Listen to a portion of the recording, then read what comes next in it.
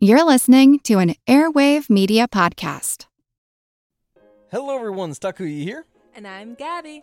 And we are the hosts of History of Everything, a podcast which you can probably guess by the name is, well, it's about everything. Do you want to know why people thought potatoes were evil and would give you syphilis?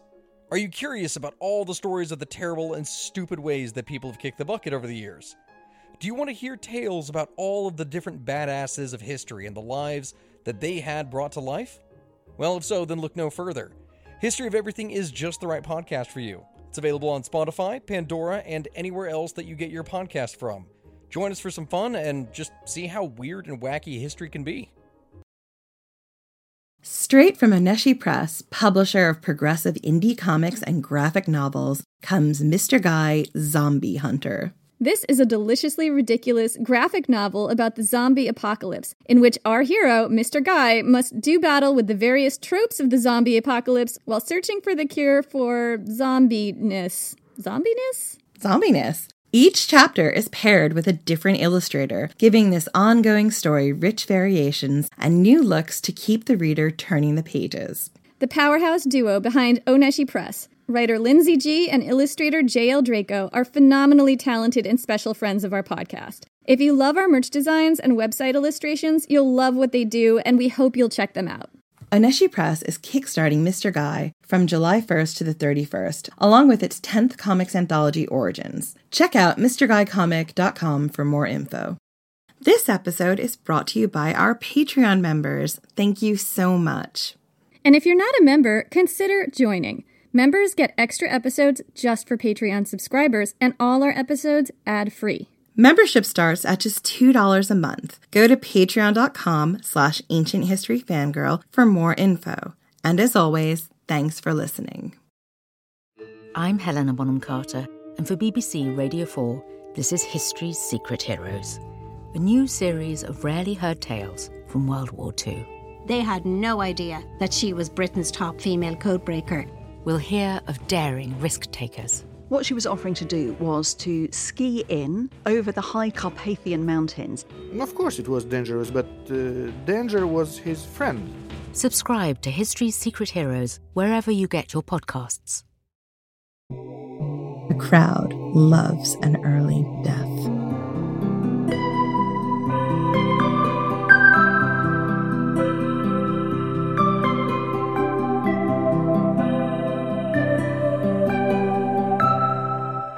I'm Jen McMenemy. And I'm Jenny Williamson. And this is Ancient History Fangirl. So today we're going to do things a little differently. We're going to take you back in time and show you what a day at the Gladiatorial Games would have looked like from the point of view of an average person living during the Roman Republic. During Spartacus's time, let's say. And we wanted to do this for a couple of reasons. As much as we love our normal episodes, there's something rich and evocative about giving you an extended cold open that lets the listener be a part of the ceremonies, that allows the listener to go back in time and follow the games as they unfold, event by event. So we made some choices in this episode that might not be for all listeners. There are a lot of descriptions of gore and violence because it's the Gladiatorial Games and you kind of can't talk about it without having that in there. No, and far more importantly, we show the horrible and systematic violence against enslaved people in ancient Rome. And we thought for a long time about not including this section of the episode because of the current events, because thousands of years later, we are still dealing with the repercussions of slavery. Yeah, we really went back and forth on how to portray the execution section of this episode. And this might be hard to listen to for some people, and we get that. And we suggest that if you don't have the bandwidth to listen to it, that is totally understandable. Maybe this is one that you skip. And to be honest, it was hard to write and research. There was nothing easy about this, but the story that we're trying to paint for you is super important. And this is a component. We felt that it was important to tell the story the way we did because to omit this section of the story would be to erase the reality of what did happen to enslaved people in ancient Rome. So we made some choices. We chose a narrator who has a certain level of entrenched privilege, who is unaware of their privilege. And we let that narrator show you the world as they see it. We could have chosen a narrator with less privilege, a narrator who is more in line with our modern values. But to do that would be sugarcoating the ancient world. And the ancient world was a tire fire. And we've always taken great pains in this podcast to depict that as accurately as possible. Do we have evidence that everything in this episode would have happened exactly the way we've told it? No, we've made some educated guesses. The reality is that enslaved people in ancient Rome were punished in any number of horrifying ways for doing things like running away or rebelling against their masters, and those punishments could include scourging, death by gladiator in the arena, and even crucifixion. And sometimes these executions took place in the arena as a sort of halftime entertainment, and we know that punishment for one enslaved person who killed their masters could result in the entire household being executed, regardless of their role in the murder or not having any role at all.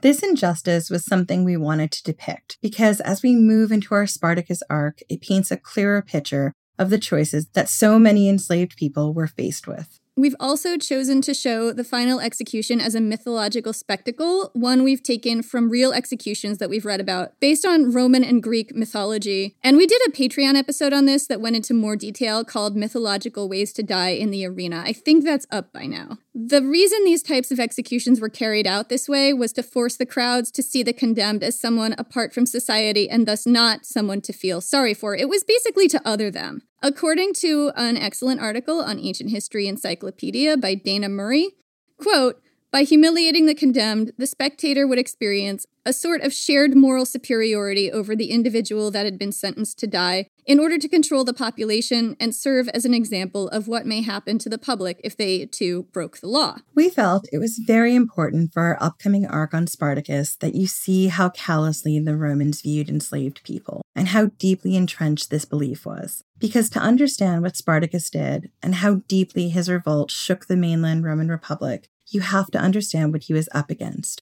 who the people who enslaved him were, and what they believed. You have to understand how cheaply they valued the lives of other people. In our last episode, we talked about what it was like to be a gladiator, both revered by the crowd and enslaved. In this episode, we wanted to show you the almost divorced beliefs of a common Roman person watching this spectacle. So now you know what you're in for, if you choose to continue listening. With all this in mind, we invite you to join us as we travel back in time to the amphitheater at Capua in the summer of 73 BC. Join us as we bear witness to the spectacle of the Gladiatorial Games. Part 1. At the Keystone of Dionysus.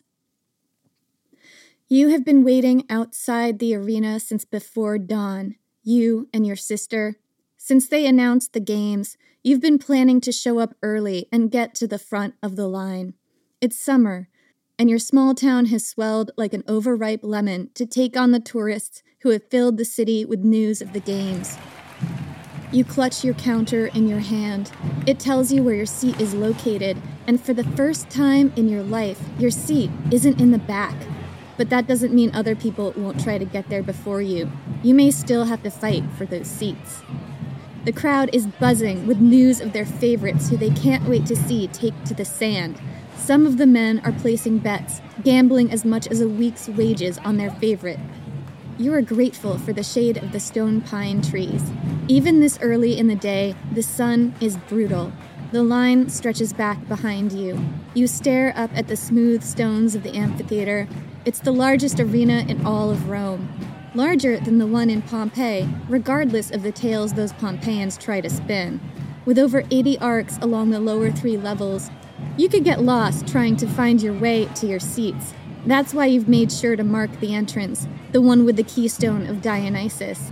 The statue looks down on you, brightly painted eyes filled with mirth and mischief.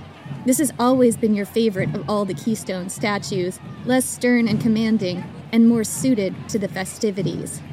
Your sister nudges your elbow. She's 13, and she's never been to the arena before. Your parents have always made excuses, told her she was too young, or that her help was needed at the bakery. She bounces on the balls of her feet, excitement leaching out of her every pore. She offers you a piece of crusty bread. Your stomach gives an appreciative growl. Your parents will be closing up the bakery soon. They will battle their way through the crowds and join you after the first match, tired, wearing their best clothes, and smelling of flour, yeast, and honey. Not only will you have to fight for your seats, but you'll have to save places for them. Your sister smiles. Still hungry? Mother packed enough to feed half the arena. You shake your head. No, and keep your voice down or you'll start a riot. You've been here before when the crowd has turned dark with hunger or drink, and you don't want to see it happen again, not this early in the day. The line finally starts to move. People jostle into you, desperate to get a better seat, closer to the action, to the sand. You grab your sister's hand, determined not to get separated as you're funneled into the amphitheater. Your sister drags her feet, her eyes darting across everything, taking in the sights and smells, the copper tang of blood that never quite fades, the freshly scrubbed walls, the scent of animals, invisible for the moment but never far away, and the smell of too many unwashed bodies in the early morning heat. You pull her forward. You don't want to risk getting separated. You promised your mother you'd watch over your sister because she has a tendency to let herself be carried away by her thoughts, her daydreams of running off with some handsome gladiator. You are all elbows as you manage to press through the crowd and make it to your prime seats, just a few rows back from the sands. You'll be able to see everything here. You don't tell your sister, but you've never had seats this good before.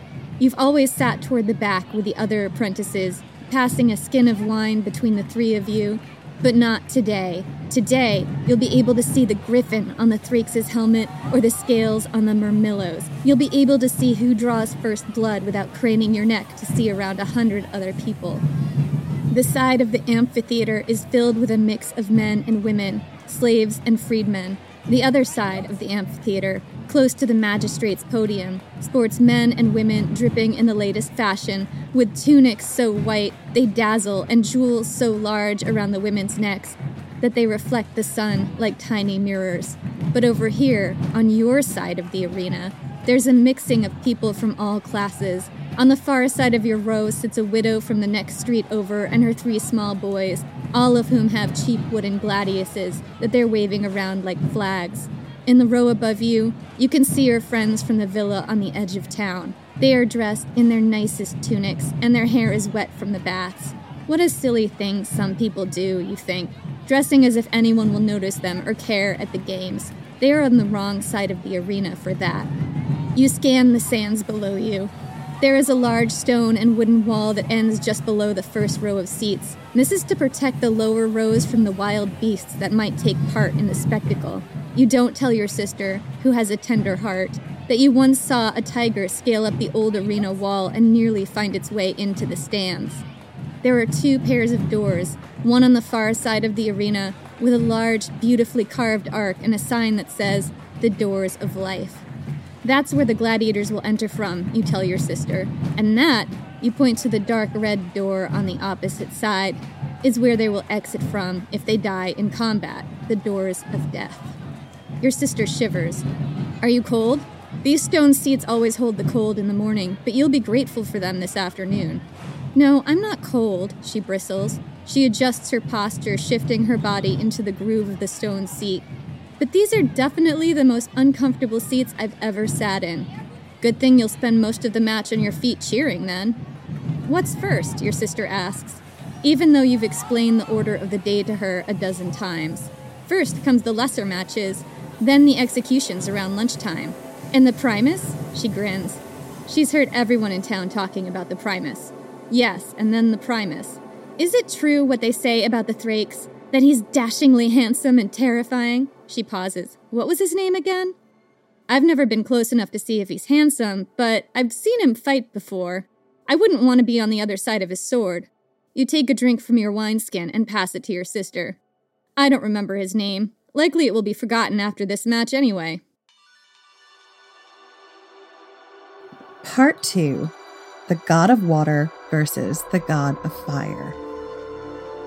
Then the fanfare begins. The trumpets, cornu, and water organ all sound. For a moment, everyone is silent, and then a cheer erupts across the amphitheater.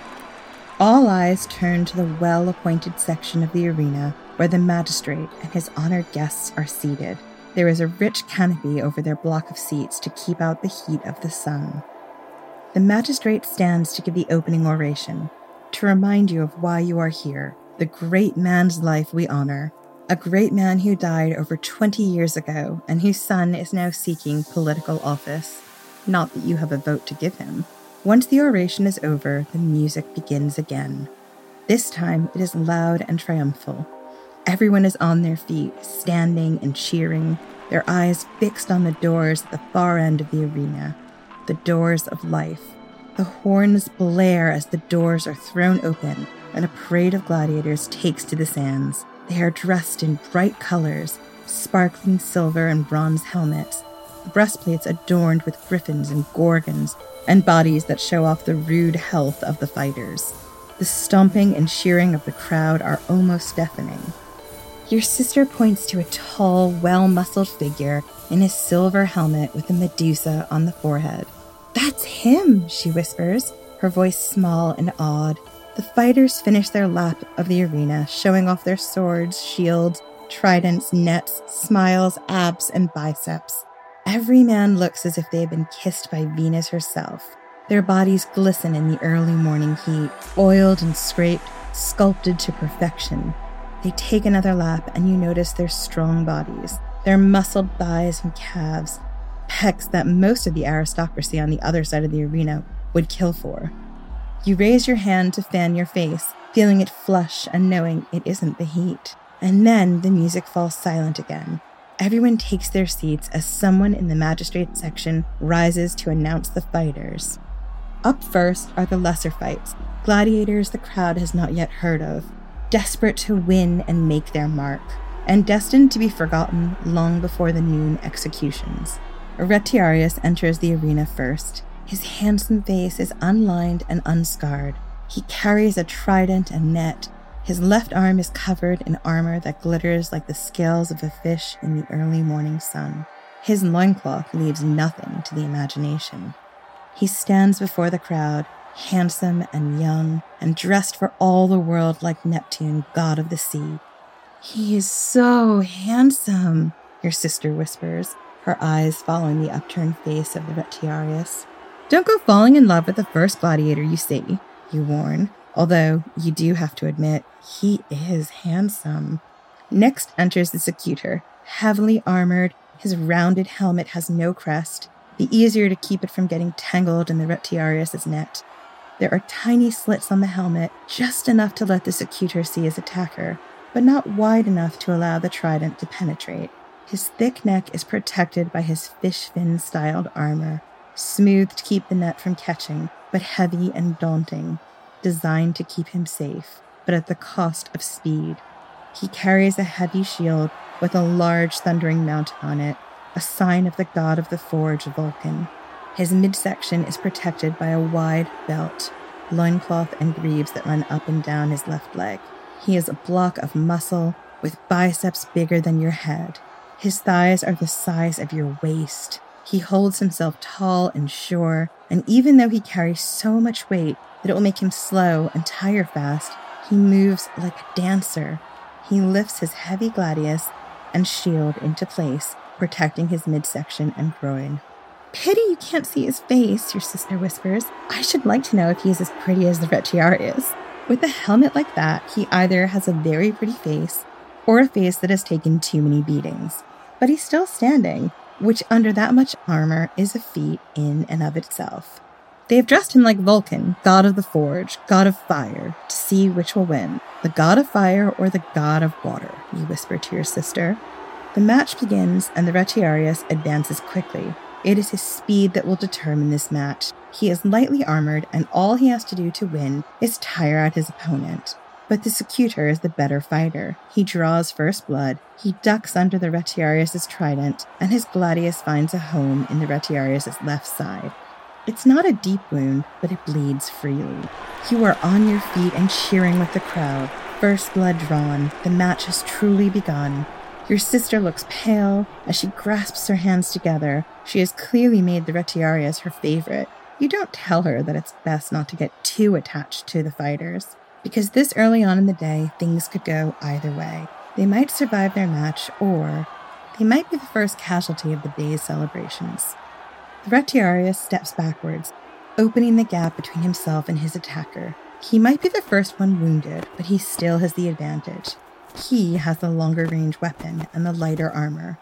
That's why he's called a retiarius, you tell your sister, because his defensive strategy is to run away.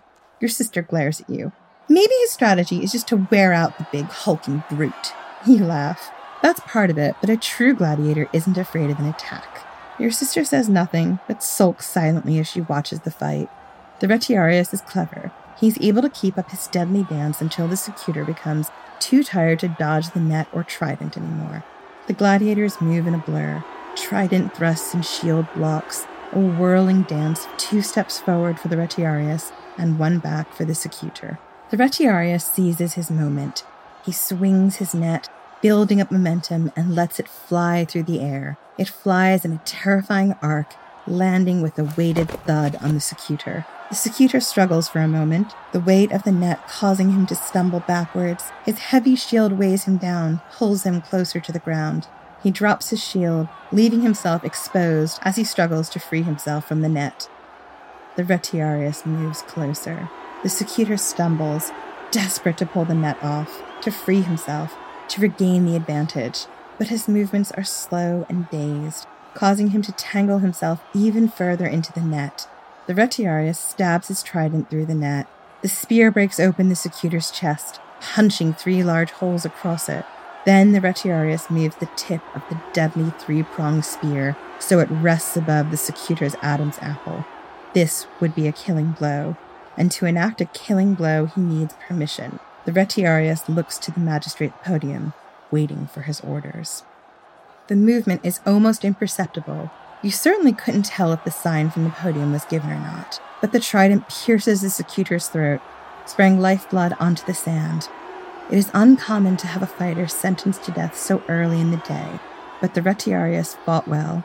As one of the least respected of all gladiators, this early death will give him a higher standing amongst the fans. It will help make his name and grant him a modicum of fame in the future. And the crowd loves an early death. Your sister is on her feet, cheering, screaming louder than anyone else in your section. You watch as the doors to the underworld at the other end of the amphitheater open. Out stalks a man dressed as Mercury, wearing his winged sandals and winged helmet. He walks over to the body of the dead secutor and shakes his head. The audience cheers again. Then a tall man dressed in black robes and carrying a hook enters the arena. He is Charon, the ferryman of the underworld. In one swift movement, he stabs his secutor through his punctured chest. He nods to Mercury, who leads the way through the doors of death. Charon drags the secutor's lifeless body out of the arena, following his guide. Part 3. Ad Bestiarius. There is scrambling as the sands are turned over and cleaned, made ready for the next fight. The retiarius spends a few moments basking in his victory, his trident held up to the sky. In the battle of fire and water, water has won. Your parents slip into their seats beside you. Your mother kisses the top of your head as if you were still a child, and your father grins at the sand. They have missed the first match, but the profits from this week will help see your family through the long winter. You hate the way your town swells with tourists in the summer, but you can't deny the money they spend is necessary for getting through the lean months. Everyone who is anyone loves a day at the arena in Capua. It's the biggest arena in all of Rome, and it's in your city. You can almost forgive the tourists for their gawking. The next 8 fights go by in a whirl of blood and cheers. You count 4 Murmillos, another Retiarius, 2 Thraces, and 1 Dimachari, his 2 swords moving so fast you could barely follow the action. But the day is getting hot, and the crowd is restless. With the exception of the first secutor, no one else has left the amphitheater through the doors of death. Your sister has fallen in love with exactly 4 gladiators, all of them delicious specimens. Your mother has broken out the wine, and she is far enough into her cups that your father has taken the wineskin and replaced it with water. Now, at last, comes the bloodiest part of the day.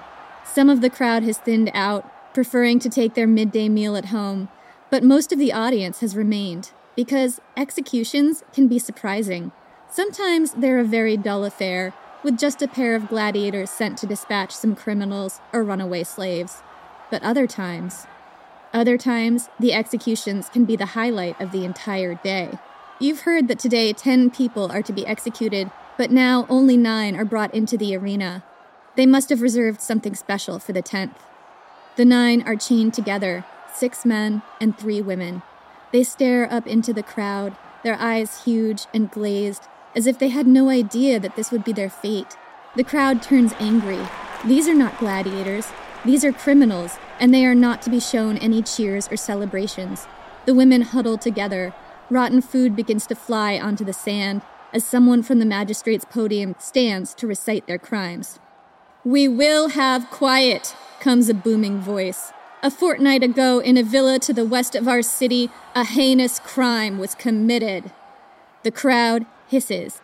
Everyone remembers what happened a fortnight ago. The bakery had been buzzing with gossip. The man at the podium speaks. "A fortnight ago, 5 people were murdered in their home, murdered by their slaves, murdered by the people who they had provided with a safe place to live, food, clothing, and that was their repayment. Murder. True, only one of them held the knife, and he will pay for his crimes. But all of them are just as guilty. Any one of them could have stayed his hand, could have held him back. They could have chosen to hide the children. What crime could a 2-year-old child commit that necessitated murder? But these people chose not to protect their masters, so they shall all share the murderer's fate." The crowd cheers, and the slaves all group together, looking around the arena, not sure where their death will come from. When the floor opens and a dazed tiger is raised into the arena on a platform, one of the women begins frantically pulling on her chain. Her face is filled with panic, but there's nowhere to flee, because a few moments later, another door opens in the floor, and this time a bear is raised up on a platform. He is a poor, starving creature. His fur is shaggy and bald in places. When the third door opens, one of the men faints. This time a wolf is raised up on a platform. The wolf is lanky and lean, his mouth already filled with saliva. 2 more doors open, the second tiger and another wolf. The prisoners draw closer to each other. And then there is silence. The animals begin to circle. The tigers pounce first, and then the wolves and the bear. They rip and tear. The prisoners try their best to fight back, but they are no match for jaws and claws. The tiger swipes one massive paw at one of the women. The bear pulls one of the men from the group, the strength of his paws causing the chain on the prisoners to the right and left of him to tighten. They fall to the sands as the bear makes a meal of their companion. The sands are stained red as the animals feast. The crowd cheers. Your father looks away. He has no taste for executions. Your mother takes a large drink, one hand clasped around the wineskin and the other tightly holding onto your father's knee. Your sister stares down at the animals and people below. Her eyes are filled with tears. "Why do you cry? They deserve their fate," you say. "The animals all look so hungry." "Well, they've had a good feast now." But your sister won't meet your gaze. Her eyes are locked on the hunched-over mountainous figure of the bear who is chewing on the innards of the man who fainted. Your mother's voice is soft and slurred, almost imperceptible. "You care so much for the animals, Julia, but those are people down there, too. People who did nothing wrong. They didn't betray their master. They murdered no one. They don't deserve this." "They're slaves," you say. "You heard what the magistrate said. They could have stopped the murder, but they didn't." "I was a slave once," your mother says softly. "Am I any less of a person?" "You have always been the best sort of person," your father says, putting an arm around your mother's shoulders. "Put thoughts of that old life aside and enjoy this beautiful day." He smiles and pulls his arm tighter. Your mother turns her face into his shoulder and is silent. Part 4. The Flight of Icarus. Once the animals have feasted, a band of unlucky slaves are sent onto the sands to corral them back onto their platforms and into cages. The process is disorganized, with many of the slaves running for their lives as the tigers, bear, and wolves chase them around the arena. Large hooks and nooses are used to steer the tiger, bear, and wolf back onto their platform and the cages that wait underneath. But one of the tigers refuses to leave, and it takes 4 men a matter of minutes to pierce the beautiful beast and send it into the next life. Of the 20 slaves who enter the arena, Only 15 make it through the doors of life. 5 slaves and a tiger exit through the doors of death. Your sister cries for the tiger. Your mother takes another drink. Then the voice from the podium returns. The sands are still filled with blood, bits of innards, rotten food, peach pits, and apple cores, but they do not need to be clean and pristine for what happens next. The man on the podium speaks, and now we have saved one of our favorite punishments for last. Feast your eyes on the slave who murdered his masters. This man thought he could fly away, that he could escape Roman justice, that he could murder his masters and escape into the night. We will give him exactly what he wanted, because we are not a cruel people. We are not barbarians. If this man would be an Icarus, let us see how well he can fly. You look up. Directly above the podium is a man. He is suspended above the magistrate's box, hanging by a pair of wings. He's naked except for a loincloth. His arms are strapped to 2 boards that are coated with a mess of feathers. He appears to be flying, although his arms don't move. His screams echo through the arena, a high-pitched wail of terror. He starts to move, slowly at first, and then faster. He flies a full circle around the arena. A door opens in the floor, and another bear, larger and angrier than the first, is raised into the arena. His eyes follow the flying man. The man flies another 2 rings around the arena, descending slightly as he goes until he hovers just above the bear. His toes almost close enough for the bear to grab. He screams again, and the rope suddenly goes slack. He plummets to the ground before the bear. The snap of a breaking bone rings out across the arena. Then the bear attacks.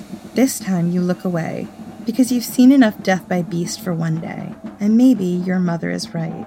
Maybe there is something a little cruel about this.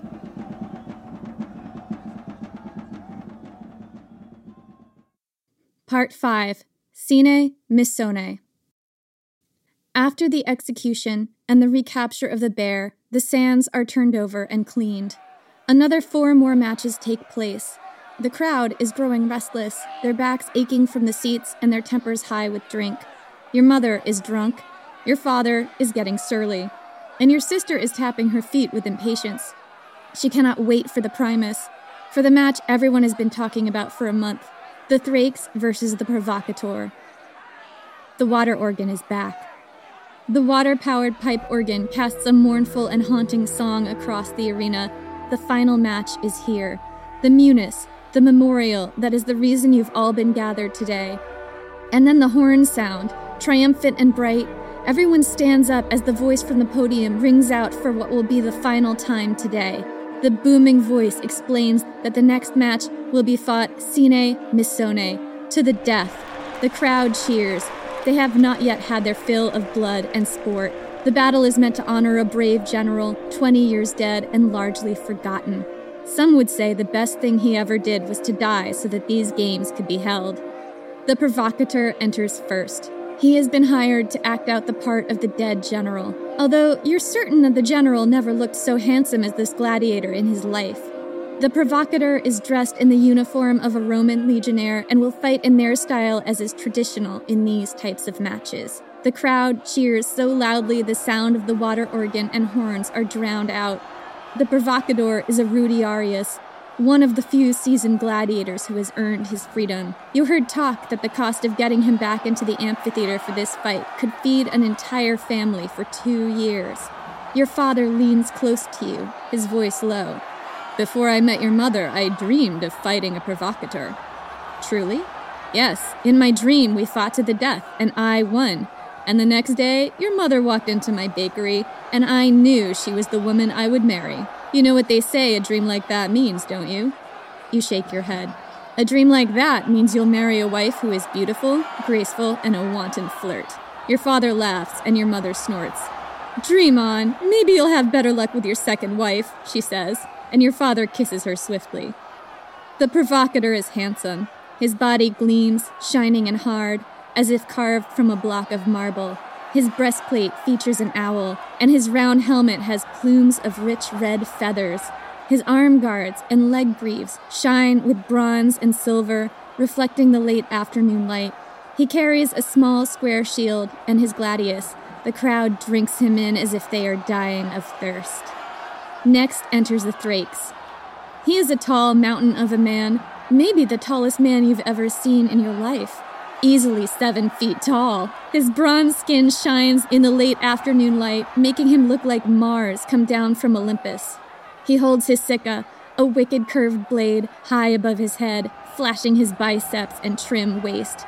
He is meant to stand for some barbarian that was defeated by the long-dead and little-remembered general. The Thrakes' entrance is greeted with some hisses and boos and loud and dissonant blurts of the horn. He is not the match favorite, but your sister's eyes follow his every movement, and so do yours.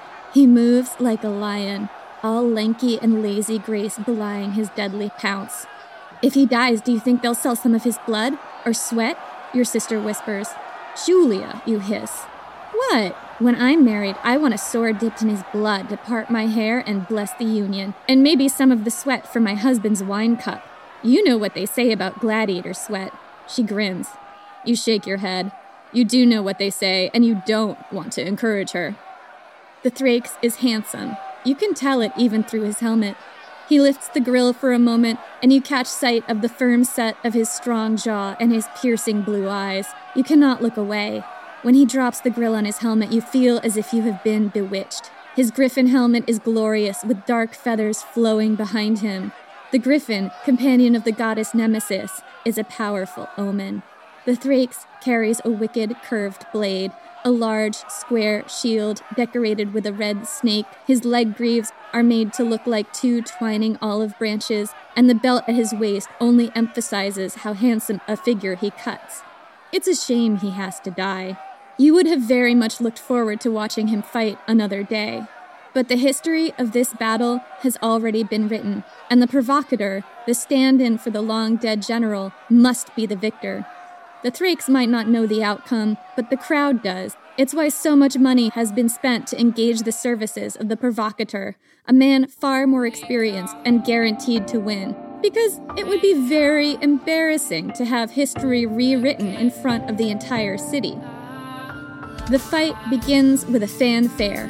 The provocateur lives up to his name, getting in a quick series of blows which make the Thrakes unsteady on his feet. No blood is drawn, but the Thrakes wobbles as he regains his footing. The provocateur takes a moment to pander to the crowd. He can't kill the Thrakes too quickly.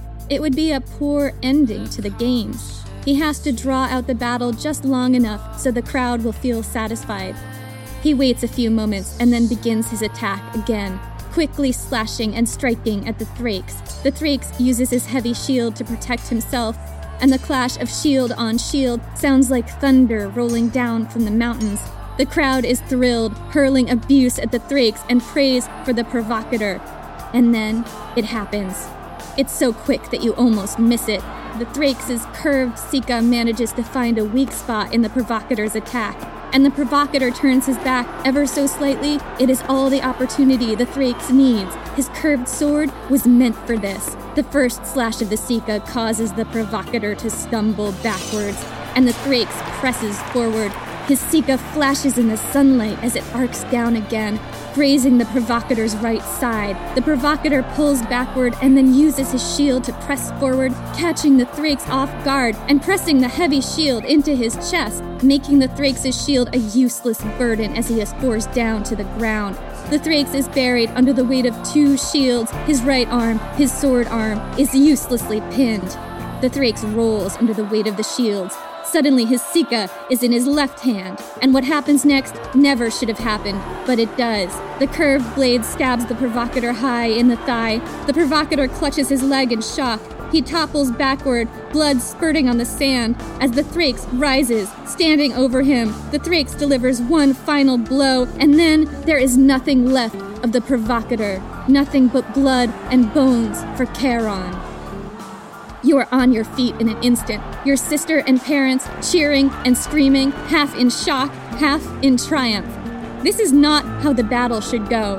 The Thrakes should not be standing over the body of the provocateur. The crowd should not be chanting his name. He was supposed to lose. It should be his blood staining the sands. The Thrakes whips off his helmet so the crowd can see his handsome face, so they can take in the figure of the man who has rewritten their own history today. There should be outrage, but there is none. There is only the sound of the crowd chanting his name. Spartacus! Spartacus! Spartacus! Spartacus! Spartacus!